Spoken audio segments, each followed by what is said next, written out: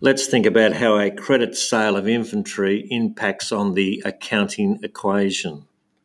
Assets. Assets will increase by the full amount of the transaction, including GST.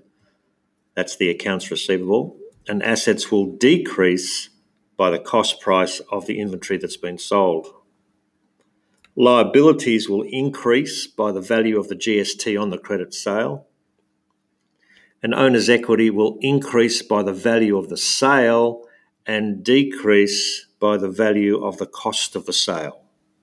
So this is the impact of a credit sale on the accounting equation.